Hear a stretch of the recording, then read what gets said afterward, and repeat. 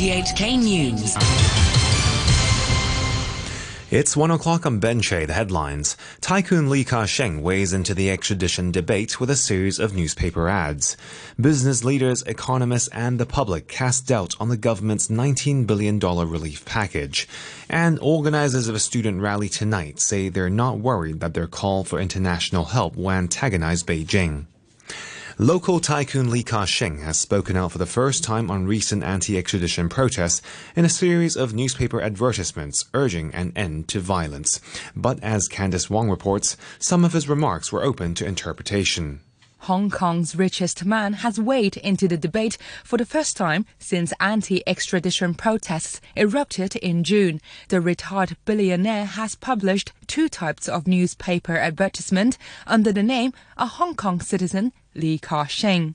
One advert reads, "The best cost can end with the worst result," and under a red stop sign, it says, "In the name of love, stop the anger and love China, love Hong Kong, love rule of law, love inclusion, love freedom, and love yourself." But in other adverts featured in publications such as the Beijing's mouthpiece Ta Kung Pao, Mr. Li features a short ancient poem which he previously referenced when discussing riots in Mongkok 3 years ago. The poem hints that it will be a matter of regret if someone continued to damage Hong Kong, but it's not clear who he is referring to. Meanwhile, Mr. Li, also known as Superman in the media, has had a visit from a free climber dubbed the French Spider-Man for his skills in clambering up skyscrapers.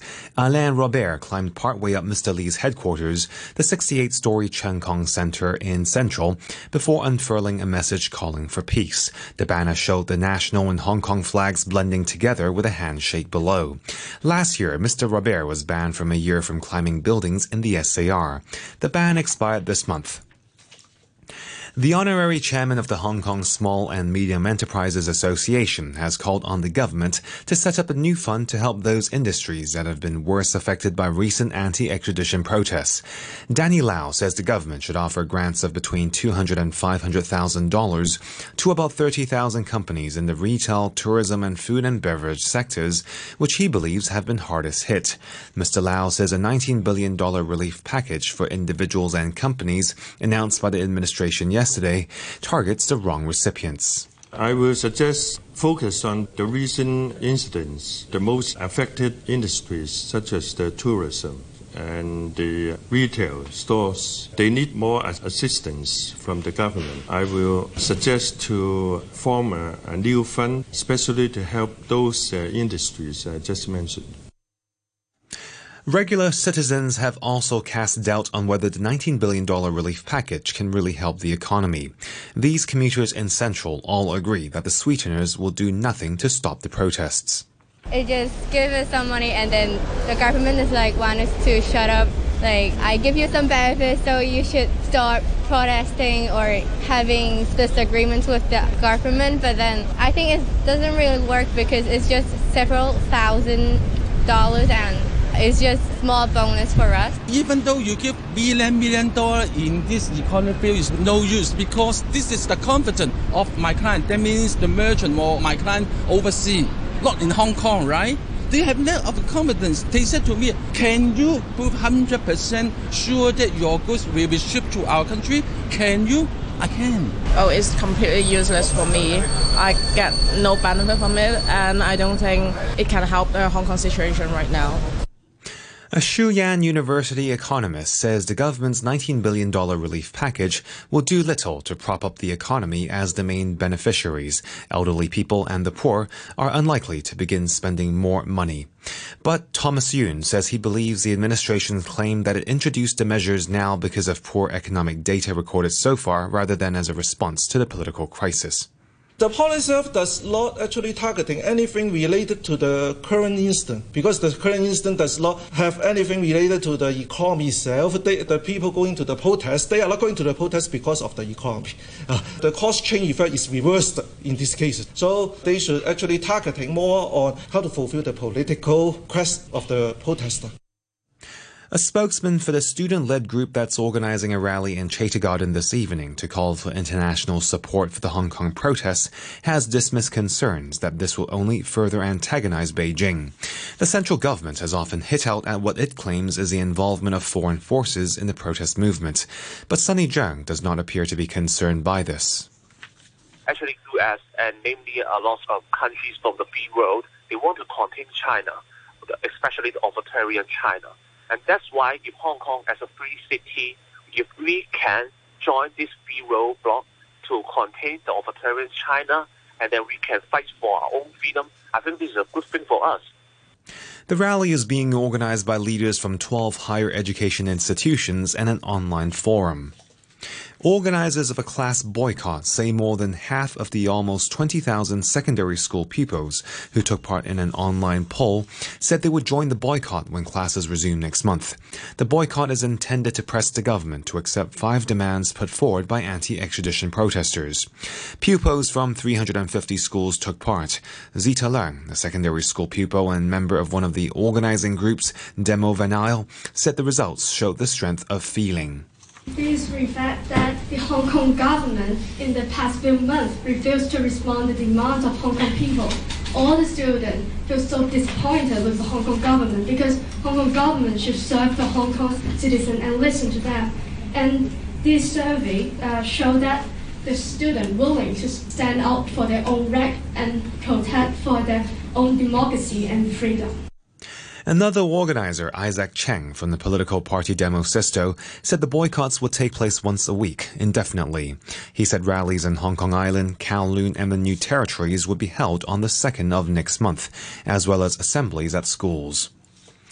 The South Korean armed forces say North Korea has fired 2 unidentified projectiles from its east coast into the sea. It comes as the North rebuffs the South Korean president's promise to work towards reunification by 2045. The BBC's Laura Bicker reports from Seoul. The South Korean military said it tracked 2 unidentified projectiles launched from North Korea's Gangwon province on the east coast.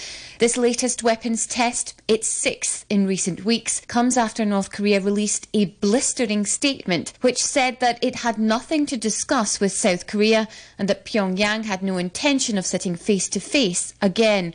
The South Korean President Moon Jae-in gave a speech yesterday reaffirming his commitment to talks with Kim Jong-un to work towards unifying the 2 countries by 2045. But the statement described President Moon's hope of dialogue as delusional. President Trump has accused progressive Democrats seeking their party's presidential nomination of trying to tear the U.S. apart. Speaking at a rally in New Hampshire, a state narrowly won by his opponent Hillary Clinton in 2016, Mr. Trump said the Democrats would destroy the great achievements of his administration. The BBC's Peter Bowes was listening. This, in many respects, was a vintage Donald Trump rally, hitting all those hot-button issues that he knows his base supporters will respond very positively to. One line that really resonated with me was when he said that you have no choice to vote for me whether you love me or hate me. And perhaps that was an acknowledgement that there are some in the States that clearly are not a fan of his. And he justified that statement that you would be essentially better off if you vote for me, even if you're not a Donald Trump fan, by talking about the economy, rising wages and the low unemployment rate in the state. Israel has been widely criticized in the United States for its decision to ban a visit by 2 U.S. congresswomen who've spoken out against its policies towards the Palestinians. The Israeli government blocked the trip by Ilhan Omar and Rashida Tlaib after President Trump, their frequent critic, said it would be a sign of great weakness to let them in. Israeli officials said it was because they supported boycott activity against Israel. The Israeli Prime Minister Benjamin Netanyahu defended the decision. Israeli law prohibits the entry into Israel of those who call for and work to impose boycotts on Israel. And this is what the Interior Minister decided regarding the 2 congresswomen, and I agree with him. U.S. Democrats have reacted with fury, and the Speaker of the House of Representatives, Nancy Pelosi, demanded that Israel reverse its decision. Hanan Ashrawi is a senior Palestinian official who would have been hosting the 2 congresswomen. This is not acceptable, and I believe that this is an affront to the American people and to the representatives themselves. But unfortunately, Donald Trump himself, the president, was inciting against them, and he was telling the Israelis not to allow them in. The authorities in Gibraltar have ordered the immediate release of an Iranian oil tanker that's been in port there since it was seized last month by British Marines and local police. They said the ship no longer fell under European Union sanctions banning oil shipments to Syria. A court revoked the detention order following a directive by Gibraltar's chief minister. The BBC's Kajra Naji was in the courtroom. The judge made it clear that this ship, Grace 1, is no longer, in his words, a designated ship, is released and is free to go as of today. So they have released the tankers, supertanker Grace 1, in spite of requests from the United States to hold it and hand over its control. A federal court in Brazil has ruled that a former soldier should stand trial for kidnapping and raping left-wing activists in the 1970s.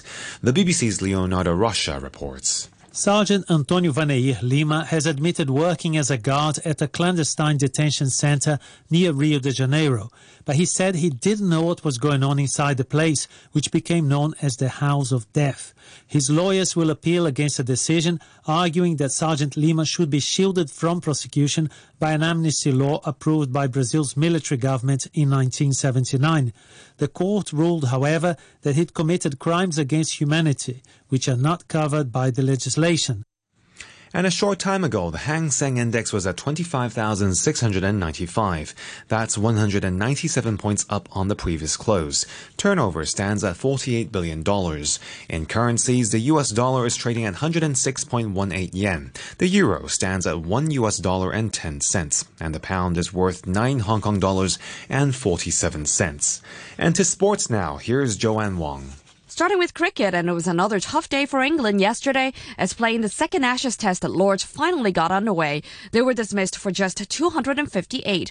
Australia will start the third day in London, 228 runs behind with 9 wickets in hand, as Robert Cam reports. World Cup winning England fast bowler Jofra Archer put down a marker on his Test debut with an electrifying opening spell.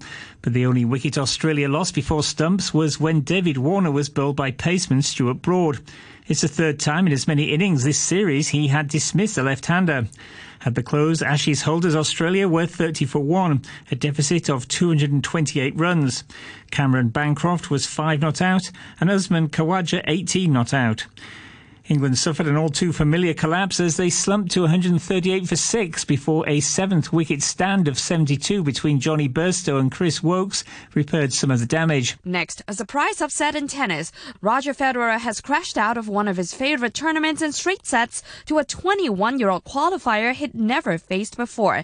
It took 70th-ranked Andrei Rublev only 61 minutes to beat the 7-time champion 6-3, 6-4 in the Cincinnati Masters. With Federer's ouster, Novak Djokovic became the only top 5 seed left in the U.S. Open warm-up event. The Serbian star dismissed Pablo Carreño Busta 6-3, 6-4. In the women's bracket, top-seeded Ashley Barty defeated Anja Konovic 4-6, 7-5, 7-5 to reach the quarterfinals. Also advancing to the quarterfinals was the resurgent Venus Williams, who surpassed Donna Vikic 2-6, 6-4, 6-3. Staying with the Cincinnati Masters, Nick Kyrgios has been slapped a heavy fine for his expletive-filled outbursts on court. The Australian went on to lose the match to Russian Karan Kankhanov. Here's the BBC's Russell Fuller. They have given him a very significant and mighty fine of $113,000, which is around about £93,000. And in addition to that, he could potentially be found guilty under the player major offence section of the code. That could result in an additional fine and or suspension, and this after reigniting what is becoming a running feud with the umpire Fergus Murphy in the second set of the match with Karan Khachanov last night. He swore at him, he abused him, he called him the worst umpire in the game, and then left the court, as you were hearing, to smash 2 rackets, having been forbidden to leave the court to take a bathroom break. His intent was to smash those rackets. He walked back onto court and at the end of the match called the umpire a tool, no handshake, and a spit on the ground as he walked past him. Swimming, Hong Kong's Stephanie Au has won silver in the 50-meter backstroke category at the FINA Swimming World Cup in Singapore. The 27-year-old clocked 28.16 seconds in the final, 0.21 second behind gold medalist Holly Barrett from Australia. Au is competing in the 100-meter backstroke today and hopes to achieve the A-standard Olympic qualifying time. And that's your look at sport. Joanne Wong there. And that's the news from RTHK.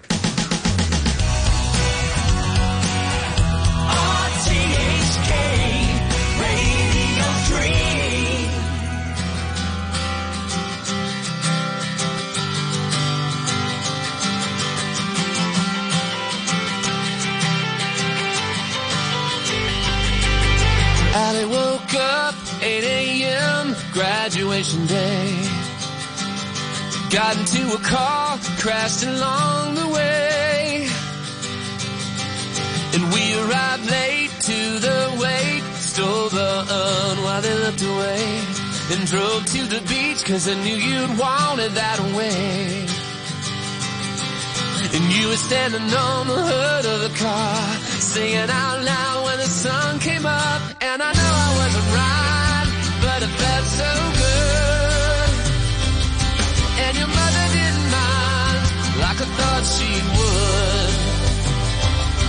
And that R.E.M. song was playing in my mind. In 3.5 minutes, felt like a lifetime.